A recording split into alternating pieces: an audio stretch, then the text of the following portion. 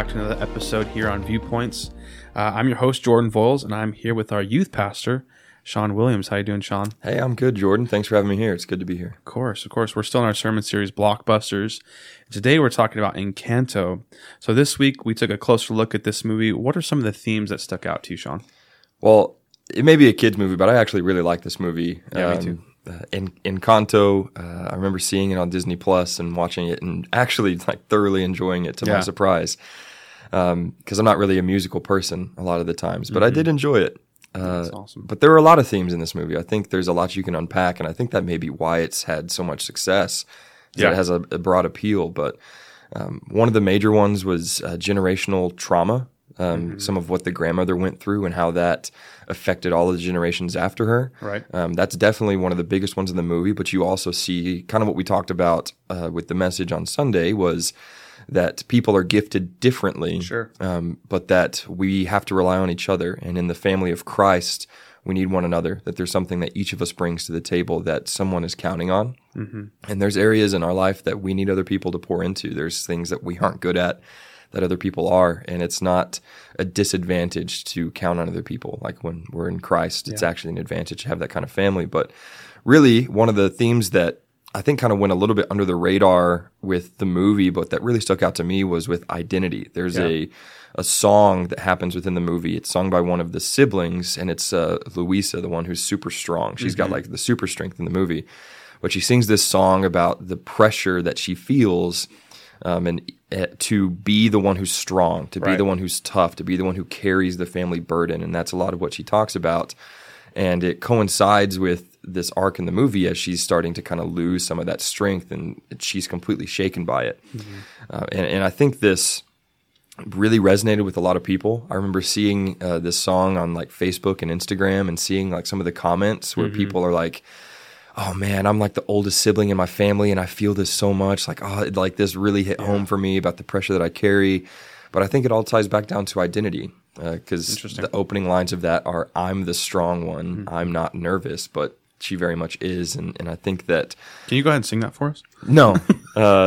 That seems like that would be more in your jurisdiction there, Jordan.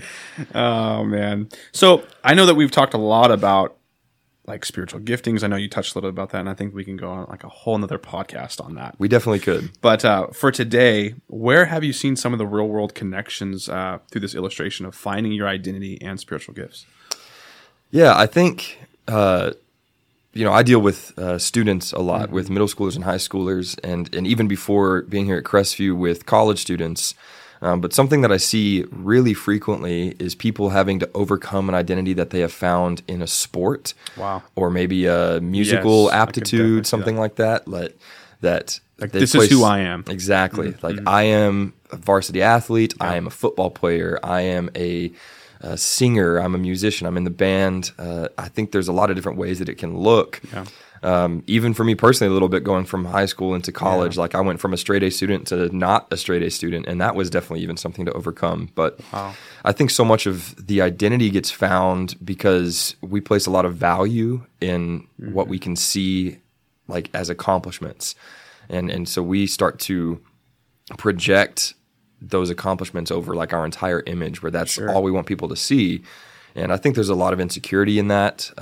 I think it's really deep rooted. I don't think people are doing it consciously. Sure. But I do think it is to kind of mask some of the areas that maybe we aren't as strong in. And so I see it a lot in, young people that way, but I think it's even more prevalent with adults. It's just that we've gotten better at hiding it. Yeah. We've gotten better at wearing the mask. But Absolutely. I think the identity gets wrapped up in marital status, as maybe a parent or a grandparent. Maybe it's a career or even a salary level. But I think that identity can get really warped, and it turns into the first thing that you want to talk about. And it's natural, as we want to talk about what we're good at. We want to talk about what we're proud of ourselves for. And so I see this a lot, that there's this pressure that people feel from multiple generations, from the media, from friend groups, that we've always have to put our best foot forward. We have to always wear our best looking mask in front of people. And I think that often takes the image of what we're good at, what our strengths are. Sure. But it's so interesting how that gets juxtaposed in the Bible. and how the Bible fully contradicts that, where you see someone like Paul, the apostle, who says that he wants to boast in his weaknesses because his weaknesses show where Christ is strong. That he can list all of these accomplishments about himself, but he says that they're worthless, that they're garbage compared to the worth of knowing Christ. And I think there's really a reset button that the Christian needs to strongly consider and really hit when it comes to where their identity is really found. I think you shed some light on some pretty serious stuff there. I mean, even with me, and I know you know my story, and if anyone knows me, they know my story about how a lot of my identity was in, the game of hockey. Yeah. And, God kind of turned my world upside down. But you just said something that was pretty profound, and it doesn't really even have to be something big like that. Like you just talked about being like a straight A student. Yeah. And like how that was a huge effect on you, and your identity was in that. And so how many more situations are out there like that where people are finding their identity in just some crazy, crazy stuff that's not even like doesn't have to be a sport. Yeah. It can be as simple as all over the place. Yeah. How many likes you get on your Instagram posts. Exactly. I've known so many people who have deleted a post and then reposted it later because it didn't get the traction that they wanted right away. Sure. And it's crazy. There's so many apps, Photoshop, Facetune, even appearance we want to fluff up, but man, this identity is definitely something that the world is hurting for, that they're reaching for. And I think that you can see this deep desire for a savior by how many different ways people try and put a mask on. Wow. So as a pastor, obviously you talked about youth ministry. What does it look like to kind of correct that ship on where we find our identity and worth? Well, I think there's a lot of good examples to look for, and there's a lot of scriptures that you could pull from when it talks about identity. I thought about there's a passage in Ephesians that discusses it's this letter, and he's saying, you once were darkness, but now you are children of God. You're children of the light. And so there's this call to live that kind of lifestyle. But where I really want to go is in 1 John chapter 4. It's this entire passage, and this is where we get the statement like God is love.